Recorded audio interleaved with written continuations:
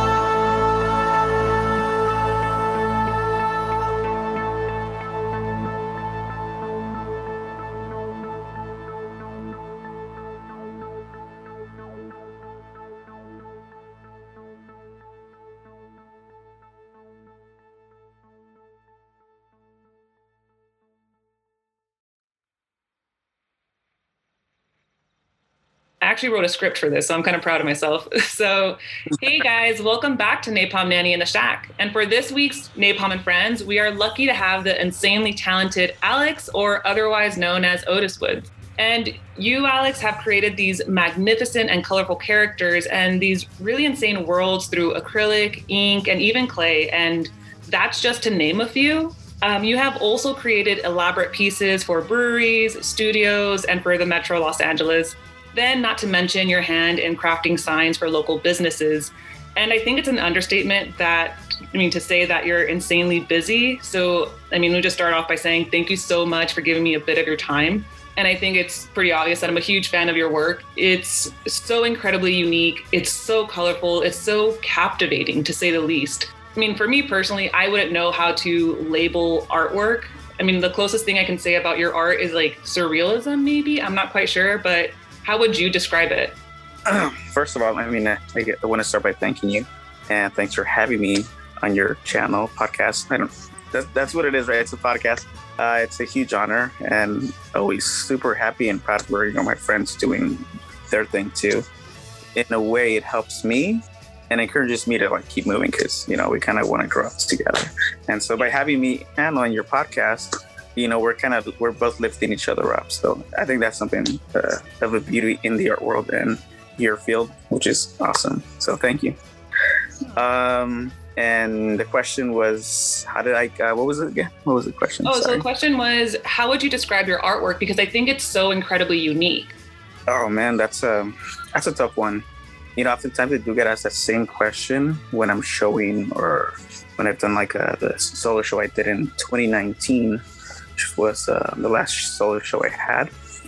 And I get asked that question often. So I never really know how to answer it, honestly, only because I felt that the terms today have changed a lot with the meaning of, the types of artwork that we do. So sometimes it's just kind of easy to label it into a certain genre of art or style. But I think when I learned more about surrealism, I felt uncomfortable kind of using that term in my work because I know that was a movement such a long time ago. And I felt oh shoot, just part of me didn't feel comfortable going right away and labeling and slapping a label on it. Okay. And so I kind of just lean more towards a storyteller in some way and just a painter, honestly. I don't know why I have this feeling of using a word with such big, so much history like surrealism would be a fancying myself up by using that term. It's so weird, just a strange thing to think about when I do think about it. But I don't know. I kind of tend to jump around on what the work is really labeled. I just like to tell people, for the most part, I just paint. And you can also consider it illustrations. Honestly, I don't have a definite answer for that. It's a tricky one. Yeah, it's a tricky one. No, I can see why it's kind of up in the air because I guess there's so many elements to your drawing or your not drawings, your creations where it's hard to pinpoint it. It's exactly that, what I had mentioned earlier. It's uniquely you. But kind of going beyond that, would you say that there's any notable influences that impacted the evolution of your work? Oh, absolutely. If I backtrack going all the way to high school when I started doing it more, because I just started like a lot of people do. They started at a young age, and so I initially started in elementary, but that was because my older brother always encouraged me to do these things like drawing or copying of characters from TV shows.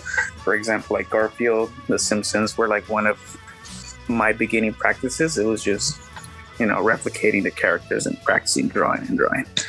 And so we started developing this mentality where it's we should do comics where we did crossover of The Simpsons or Marvel characters or DC characters. And so that ended up being a thing. And then so we get to high school, and at that point in my life, I got more introduced into graffiti. And then from there, it's graffiti wasn't really a thing I wasn't attracted to doing, but I had a lot of friends that did it. And so during that phase, I feel that's when I started realizing oh shit, I'm kind of good at drawing, And then I started practicing more. And that's the only thing I was good at the time. I was in an academy for business and finance. So it was the complete opposite of what I was interested in. So I ended up being this I guess I was like a kind of a high school dropout because I never graduated from high school, but I did earn my diploma or GED afterwards, like 2016. But during high school, that's all my mind was focused on. But not in the sense that I was like, oh, I'm going to be an artist, because I didn't even know what that was. It was just like I was drawing, and I'm like, okay, this is really cool. And so I got in trouble in some moments where I like did like a parody character of our counselor. I Simpsonized him. At the time that there was this like Simpsonization. It wasn't even an app, but like you would Simpsonize your person and they would look like a Simpsons character. So I did that because I got so comfortable and so used to the fact of like, you know, drawing Simpsons characters that I drew my counselor. They found out it was me. They took me to the counselor's office, and I didn't get in trouble, which was the surprising part, because although I was ratted out by my English teacher, he ended up telling me, hey, look, you're really good at this. And so he gives me a composition book. He's like, do it on this book. I'm not going to call your parents, but just draw it here. And if you can, just draw my dog too. And you like have a picture of his dog there. And then just like, it kind of kept going like that, you know, not having in mind that I was going to be doing this or it was going to be my main, I guess like my career would be that. There was like no art school I was involved in at the time either. Like I wasn't taking art classes. And going back is because my older brother was encouraging me at the time. He was like, hey, you know, you're pretty good at it. So like, he would introduce me to these other things, other artists. And later on, I got introduced to more of the fine art world and, you know, pro artists there. I was like, whoa. So it was just like mind blowing at that when I got introduced to those things. So then just further developed through the fine art. It seemed like you always had that talent there, and fortunate enough, you had your brother to encourage you. And tying back to what you said, you initially started drawing like Garfield, The Simpsons, and then doing crossover drawings. I want to know, what's your earliest, I guess you can say like detailed memory of one of these characters that you drew, or just one of your earliest one of your earliest memories? Yeah, I was just thinking about when you brought up the question earlier. Okay, not in particular drawing Garfield, but it's just my brother was teaching me how to draw ninjas in a certain way, where we would use like triangles, like for every portion of the body. It's like the torso would be a triangle, and I don't even know how old we were at the time. Gosh, I think the earliest memory might be when I was like 10 years old, maybe. I don't know. Honestly, it's hard to think right now about it.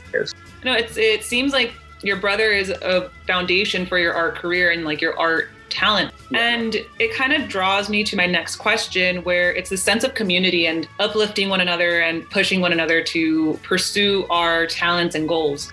And something that I wanted to know is on your Instagram page, which, by the way, for listeners, I will be tagging his Instagram page and any other links to his work in the bio, so definitely give it a follow. You will not regret it. Is on your Instagram page, you make it a point to write your captions in both English and Spanish.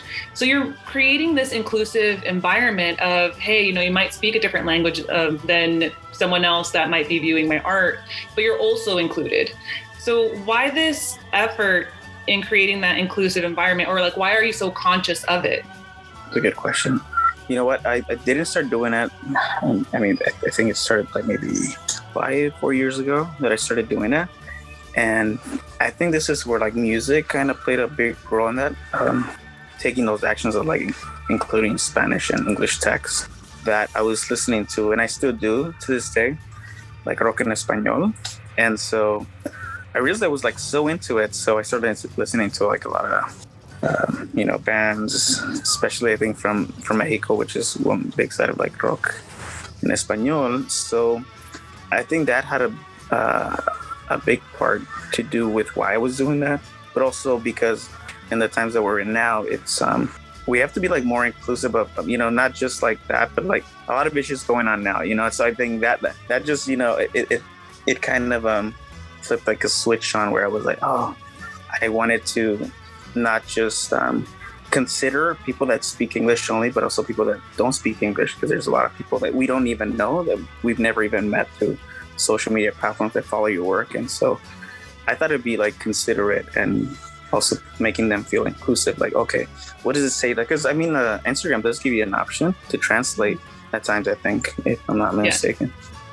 No, but I mean, you pretty much said it. It was just a matter of like making everyone feel included when they're reading the text. I mean, I'm like, shoot, I speak Spanish, so why not embrace that in that sense? No, definitely. And it's something that I know I appreciate seeing that on your page is having the effort of both of those language. Because what comes to mind for me is my parents who don't really know English and who I know would appreciate art and, you know, being part of that community, but always feel timid and scared to jump into that community because of that language barrier. So I think you create this really wonderful platform of inclusivity and you welcome people of all different paths on top of that. And kind of a bit of a side note, it was suggested to me that I should start doing episodes in Spanish, but I'm pretty self-conscious of my Spanish, even though it was my first language, you know, and I'm a product of ESL programs in school. I still get really nervous and I still get kind of like, oh my God, you know, like I freeze up and, you know, am I saying this right? The grammar. So balancing both languages is not easy. And, you know, you make it seem so effortless. So, you know, my hat's off to you. No, you know what? It's interesting you bring that up. I used to work a long time ago at a fast food restaurant and I had to work the register a few times. And so I get these folks that are from Spain. And I always felt this about folks from Spain, that every time I spoke to somebody from Spain, that they had their like Spanish down. So I was like, I felt kind of embarrassed to speak Spanish in front of them because I felt like there was like so kind of more fluidly nicer than the way I would pronounce something. So I'm like they thing and if you so they were asking for French fries that day, and then I'm like, so quieren papas, and it's like, oh, patatas. I'm like, what? So, you know, they have different ways of saying things like other places in the world do, but it's a weird feeling, you know, just having friends that are from Spain that, you know, like, it's a weird feeling, but yeah. I mean, it kind of goes to the saying, because I mean, we both come from similar backgrounds as far as in like growing up in Los Angeles and growing up in the working class community. You know, we both grew up watching our parents, you know, bust their asses off and then, you know, kind of feel like they're excluded from society because of the language barrier and because of, you know, cultural barriers as well. So it's interesting because it's like, I feel like I'm a part of my parents' world and I feel like I'm a part of, you know, this American Los Angeles world where it goes back to that saying, it's like, ni de aquí, ni de allá, where we're left in this weird limbo, but we're trying to balance both.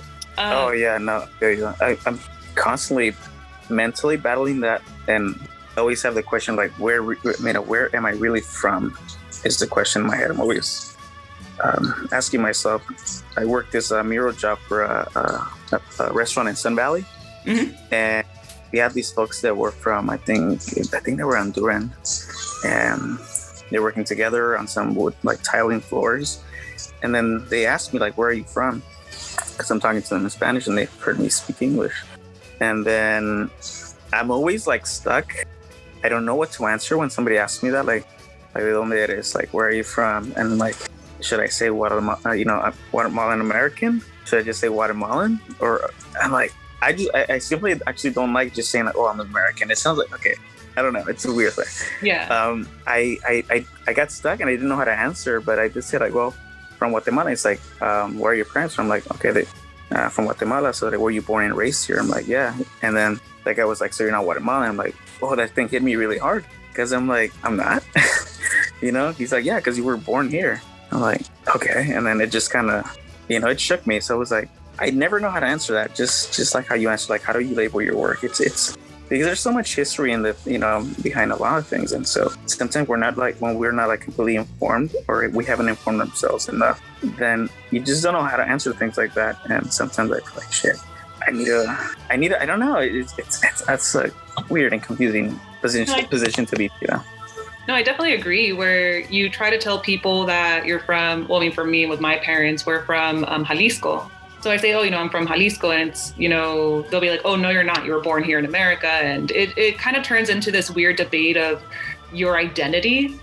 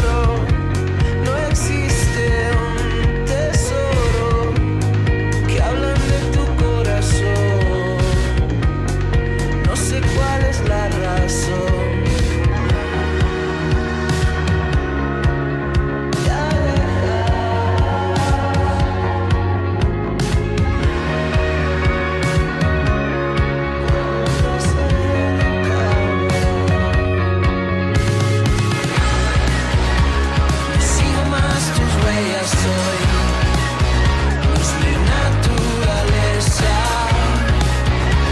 Está llegando algo mejor. Ya no me interesa.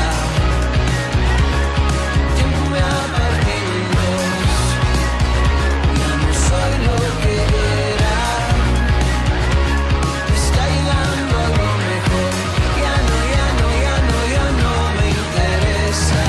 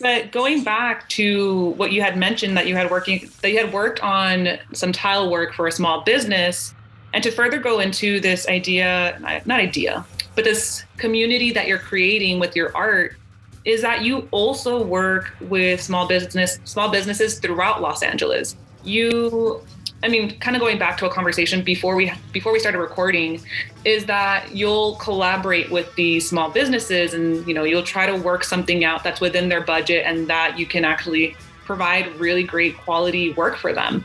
So you can give you can give the listeners a bit of like background on that, like why is that so important to you to work with these businesses?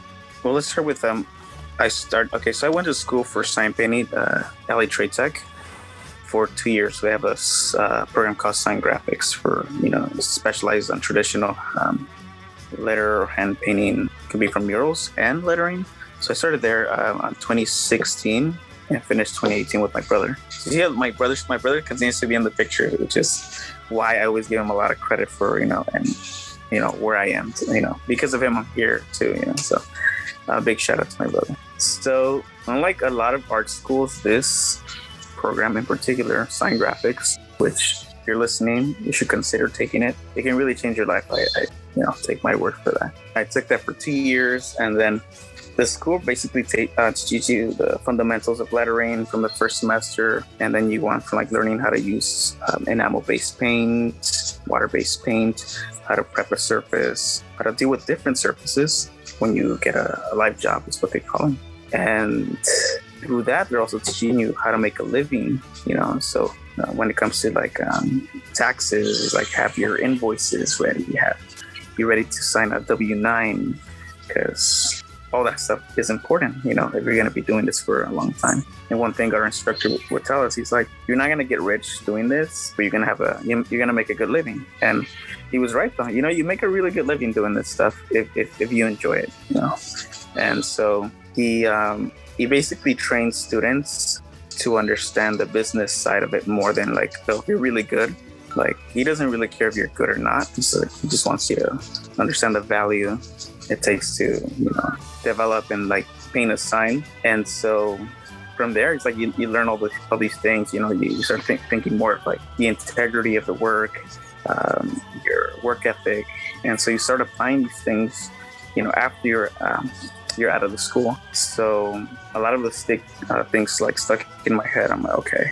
So every time I'm going to deal with somebody, I try to present myself in the best way that I can, because that later reflects on yourself, on your career, because then you're starting to build a reputation. So it's like you're not punctual. Little by little, gradually, people start knowing that. And then, it's word of mouth. You're like, oh, I heard this person, so-and-so, he was like this. Because I've seen it, for the years that I've been in the sign painting field. The word travels really fast. One, because it's both a big and a small industry, but because you get to know a lot of people in the sign painting school, they hear about you. So like, oh, so you've heard of, and especially nowadays with like social media, it's easier to find out about somebody.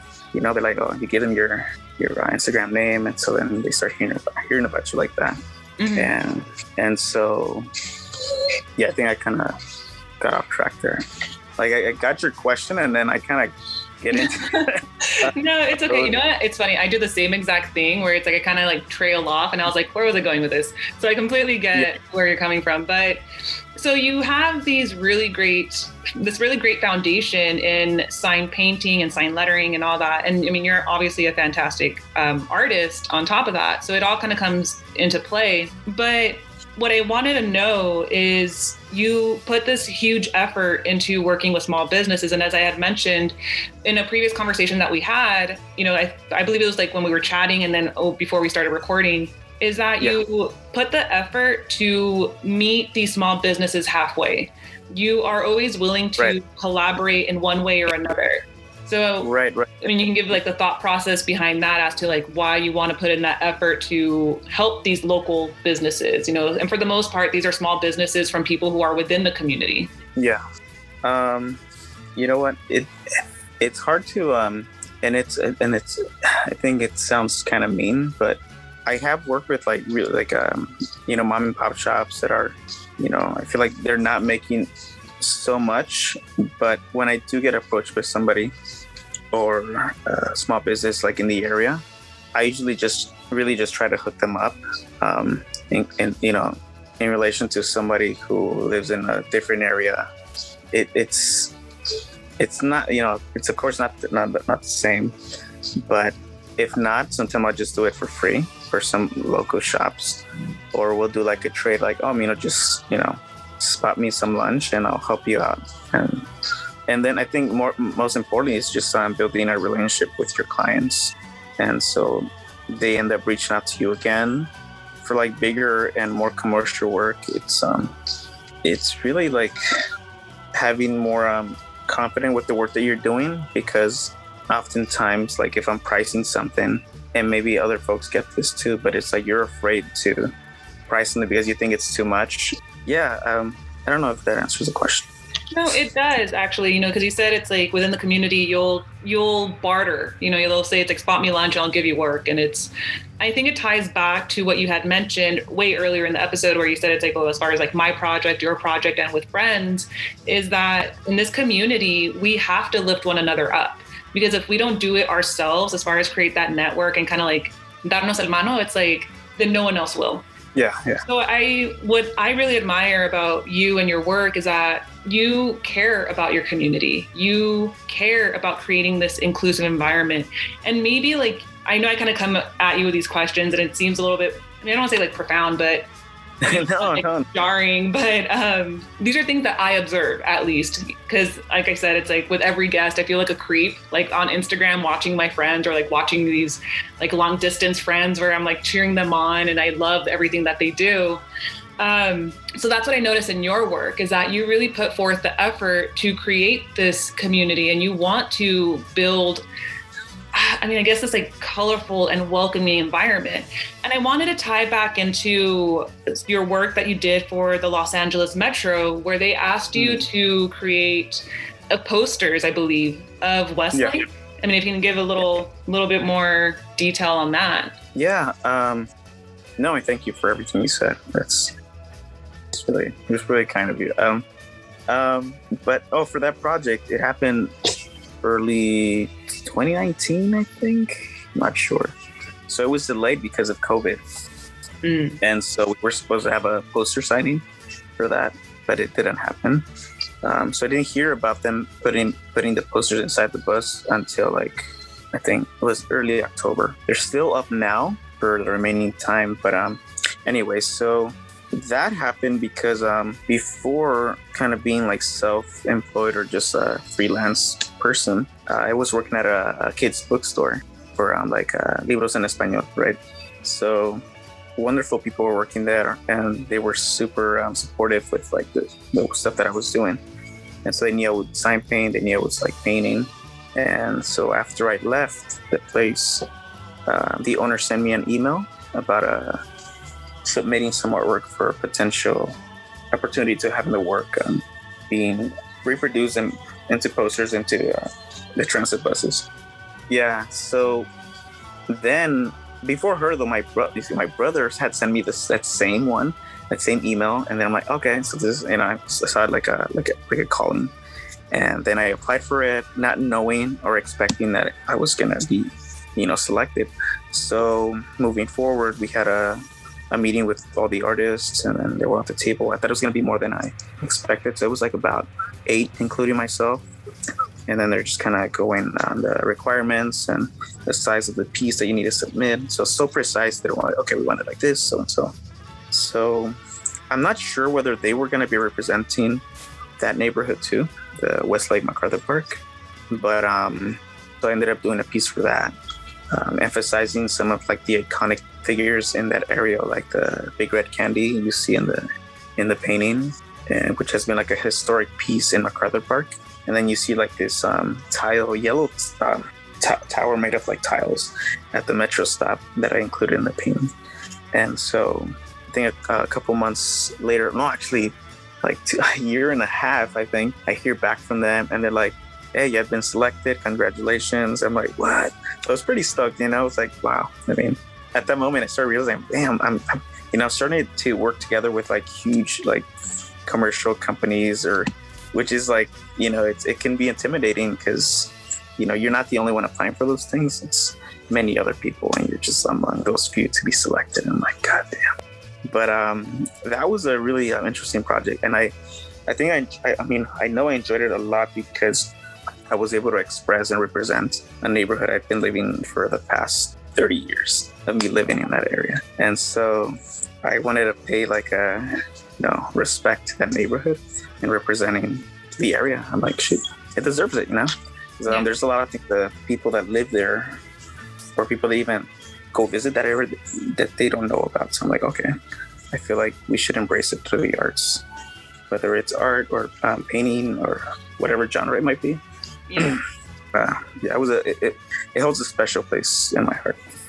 Oh, and let me emphasize again to the listeners that I will be tagging Otis Wood's Instagram page so you guys can see what exactly we're talking about and all this other insane artwork, along with your hand-painted sign business called Letra Ocho. So all of that will be included in the bio. So again, I'm going to bully the listeners into following and checking it out because they're not going to regret it, I've said it before and I'll say it again. You're insanely talented, and it should be shared with the world because you create these insane and beautiful, colorful pieces. But I will say this, one of my favorites that you've created is Boy Dog, that little character. It's such a cute little cartoon. Oh man. Yeah, I remember you had posted it a while back, and it's just kind of 1930s cartoon inspired with a big, beautiful eyes, and it's the big cheeks. And it's this cute little boy character in this little dog suit. And again, to the listeners, you guys have to check out his page. You're not going to be disappointed with each little post. So I do want to know what is your process while you create your art? Is there a certain song that you like to play when you get started, or is there a genre, album? Like you had mentioned that you like listening to rock en español, but what exactly is the process? I want to go back and just kind of touch on the Boy Dog character. Okay. I'm glad you brought him back. It's been a while since I've painted him, but he is this. He was definitely. That head shape he has is very. If you don't see it, but it's if you do see it, then it's you kind of recognize this is kind of Disney influenced. There is a bit of Astro Boy in there. Mm-hmm. So he's this character who was a best friend to himself because he was both a dog and a boy. And so he could simultaneously switch back and forth and have putting that hoodie on, becoming walking on 4 legs, and then just kind of going back on his 2 feet. And so he was his own best friend. And he basically, I would say he's a reflection of myself and my dog, and how I wish I could see the world in his eyes. So it's basically, I feel like the bond we formed when I walk him, and sometimes I talk to him. I share my day with him. Weirdest thing. No, I get it. Yeah, that would be, and how that got, and how that started, Boy Dog. But I'm thinking of bringing back a lot of characters I created in the past, at least kind of Easter eggs in some of the work where you see them subtly in the background or something. Mm-hmm. I want to do something like that. So your question was what was it again? What is your process when you create? Is there you just throw headphones on and then just kind of throw yourself? No, quite the contrary. I'm not the putting on the headphone type or headset. It's sometimes I'll play some not even music, which I'm slowly integrating too, just having music play in the background. I put out like a TV show or something. Recently, I would have Seinfeld playing in the background, so I'm just listening to it. But when I do, I'll listen to rock en español or especially Philip Glass, because there's moments when I'm listening to certain genres or type of songs that, how would I put it, that gives me this cinematic view. If the world I created had a background song, that's what it would be. So I do that often, and so sometimes it's what helps me create new pieces. So that's how I've been working as of recently. I don't not kind of blast this music, just kind of have it there, leave the laptop open YouTube, and then sometimes, you know, kind of plays related music. So then that's how I discover new music. I'm like, okay, cool. No, same. Like whenever I do my like little silly doodles, it's like I'll listen to music, and depending on like whatever lyric comes up, I'll like sometimes throw it into like a speech bubble in one of my drawings, or I'll also like have like playing in the background. Like I'll pick on YouTube. I swear to God, if they hear this, they better sponsor me. It's Cult Cinema Classics. And it's just free movies on YouTube of all these really great, like either sci-fi, noir. Oh, really? Cool. Yeah, like they're just these cult movies that never gained the recognition, you know, during its time. Yeah. And so I'll play that, and then sometimes in the script, I'll like pick up like little lines where I'm like, shit, that sounded cool. Like, let me kind of include this in a drawing, or like, hey, I thought of this doodle or this character while I heard that line. Like, let me kind of try and draw it out.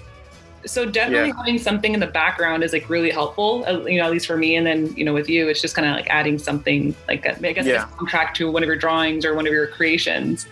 Yeah. But if I like it, this is going to be embarrassing, but I replay a song for like such a long period of time. Like it'll be like a month or more, but I'm stuck with one song, you know, and I'm like, either like how it starts and then I just keep replaying. I do that a lot with Philip Glass. And so like pieces or albums that he's released, it's like repetition. And I've had other friends listen to it and they get like anxiety because it's so much pattern. And I'm like, gosh, it's what, I don't know, it helps me a lot. So I'm like, okay, that's what I picture in the work. And then again, I picture this whole cinematic scene of like the painting kind of moving in my head. So I'm like, okay, so I would capture that moment, and then that's the song that goes with this painting. And then like yourself, I'll sometimes like use a lyric or part of like a lyric piece, and I get inspired by that, whatever it says, and I'm like, okay, cool. So I'll go with that. That's pretty cool.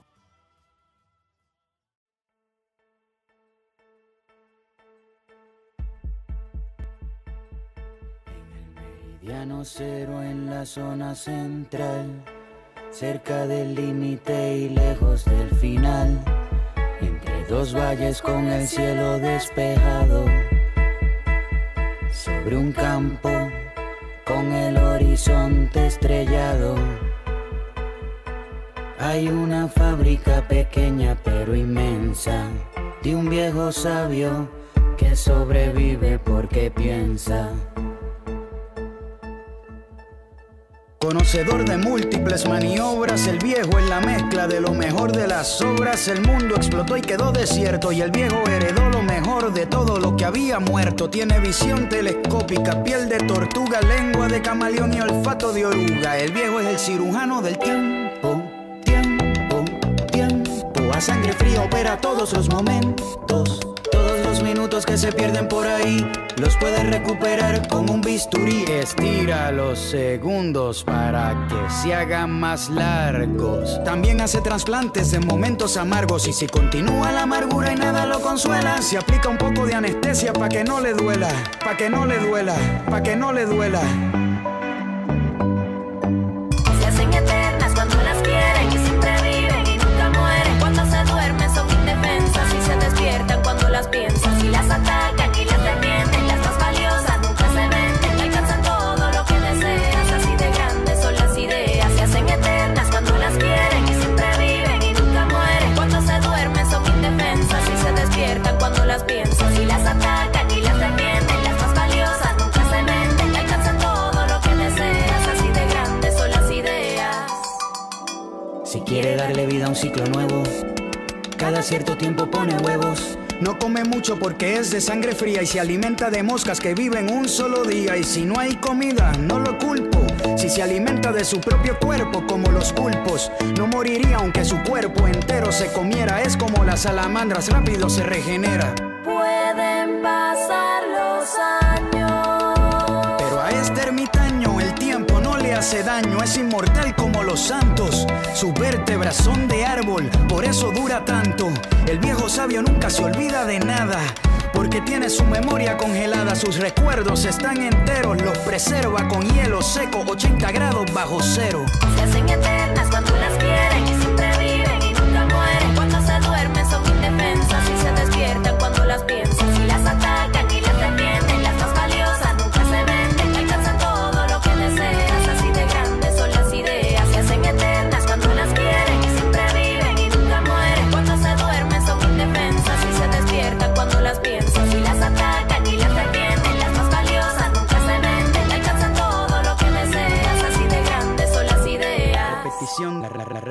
repetición, la repetición, la repetición de una acción es la técnica más efectiva para la prolongación. Por eso se repite aunque se esté aburriendo. Ya lleva 9500 años viviendo y es que ya no pasa por problemas mayores. De tanto repetir se aprendió de sus errores. Pa'l viejo es un abismo. Vivir no es tan bonito cuando se vive todos los días lo mismo. Le gustaría ser distinto, pero repetirse y controlar el tiempo ya lo hace por instinto. Se trató de suicidar de diferentes maneras, pero el viejo sin oxígeno respira como quiera. Porque las grandes ideas descubiertas siempre renuevan sus células muertas.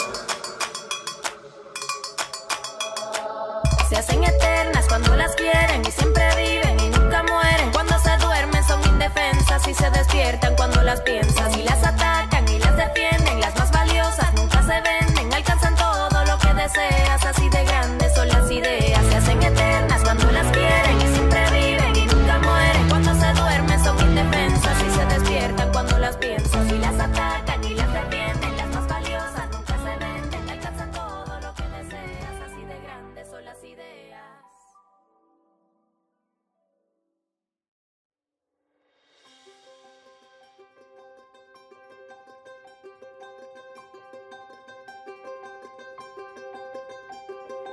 Yo me quería casar a la orilla del río y me quería poner ese blanco vestido que madrecita se puso aquel su día divino de amor, de amor. Yo te esperaba paciente limpiando la vereda y sacudía los santos a mi santa manera, quitándoles polvareda de los días de espera. Por ti, ay del hombre que no ama suficiente para ser feliz. Una espina atragantada en la garganta es este dolor. ¿Quién te dijo que el que engaña tiene un corazón para seguir? El camino es de los hombres valerosos que tienen honor, honor.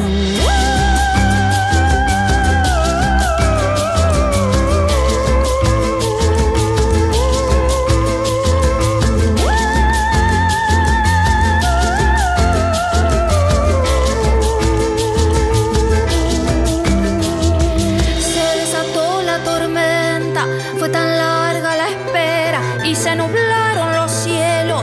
Fue tan hondo mi grito de ver caer al vacío las promesas que hicimos ayer, ayer.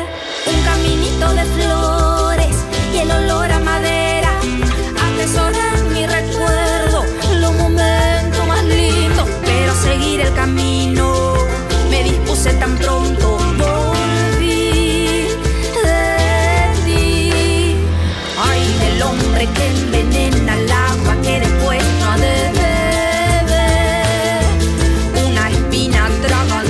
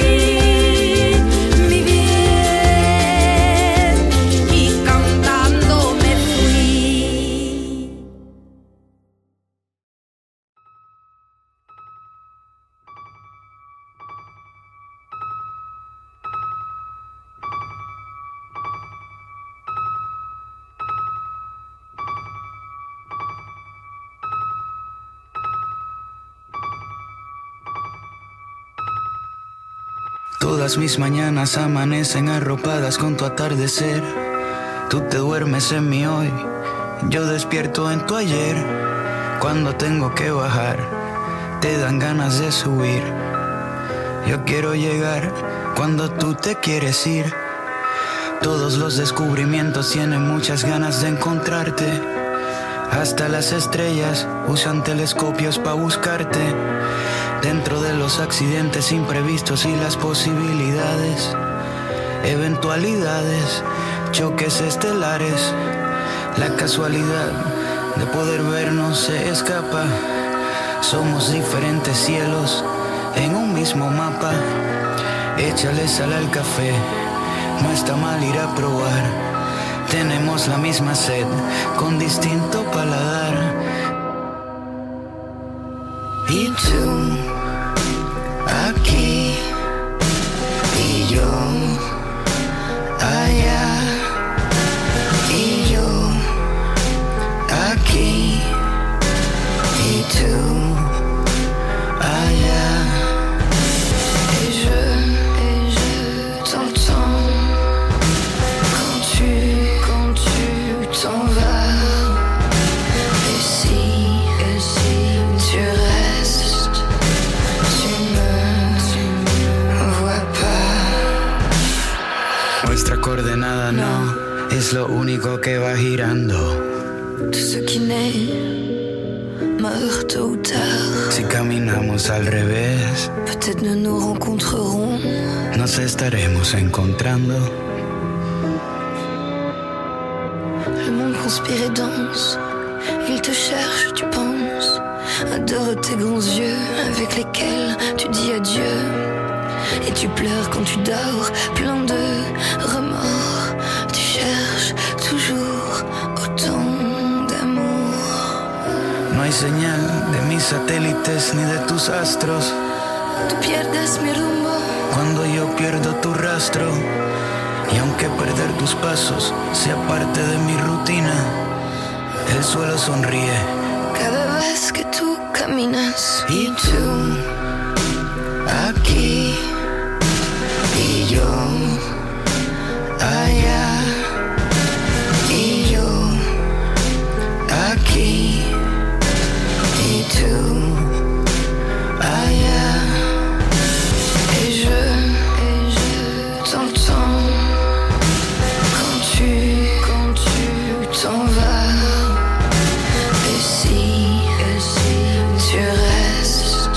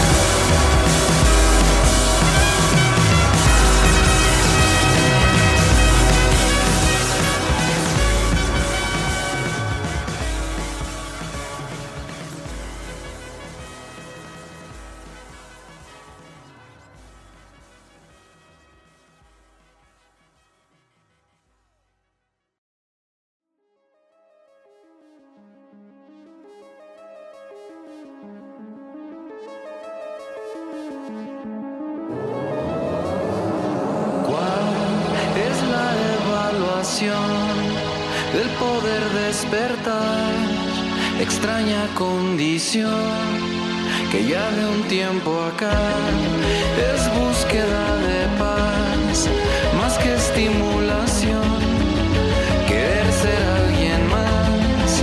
¿Cuál es la evaluación? Yo creo en la experiencia de lo alterno, divergencia.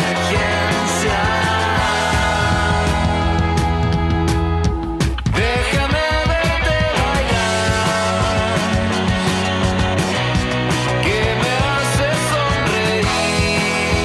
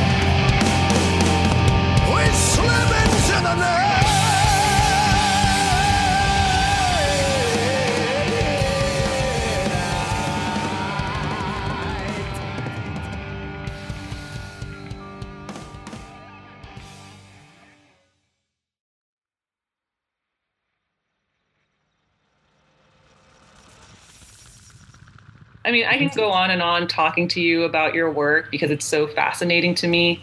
But I will say this, you're always more than welcome to come back on The Shack. Please do, because I feel like there's so much more to be said about your work and your thought process. But to wrap up this episode, the final question is, do you have any advice for budding artists? Ooh, that's a good one too.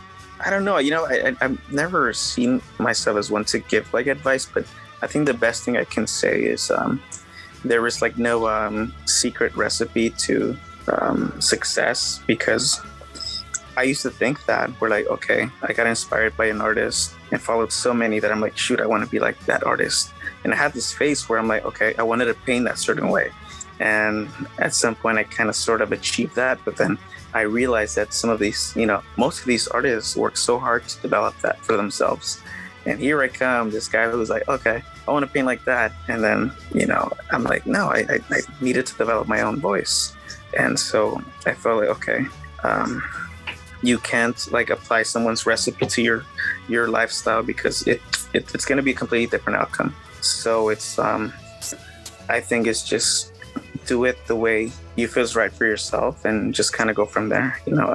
I think it's, I don't know. I think that's the best thing I can say. That there's no secret recipe, and, everybody's path is different. So. True. And I think it's interesting because it kind of ties back to these previous episodes that I've done with other guests, is that the reoccurring theme in the arts is just simply staying true to yourself. Like, just do what feels right to you. And you'll find yourself down a unique path that's going to lead you to, God knows what, good things, hopefully. But that's the only way to do it. Like, be confident in your own voice, develop your own voice and put it out there. Yeah. I think the best thing I can do for somebody if they reached out is like, okay, I can provide you resources and be like, okay, try here, go apply here. There's this, for example, Art Division, huge part of my, continuing success is because of them and my brother, friends and family. And so it's, I have huge respect for them all, that I feel they deserve more recognition. And so places like Art Division is a good place to start for anybody who wants to delve into the art world, because they're going to open a lot of doors for you. And that's how it happened for me. And if it wasn't for them, I wouldn't have been where I am today. I probably would have, but it would take me longer, Mm-hmm. But again, it's like, I'm not going to be like, oh, if you go here, it's going to go like the same way it is for me. No, it's going to be a completely different thing. But again, it's just I could only provide the resources, and what you do with it is basically up to you, So exactly. Yeah. So again, I am so honored that you gave me a bit of your time. Let me do emphasize to the listeners to follow Otis Woods and follow Letra Ocho, because one, it's a great community and you won't regret it. And thank you so much for giving me a bit of your time. Yeah, no, thanks a lot. Butterflies in my stomach all the way. Yeah. So till next week, guys. Thanks for tuning in.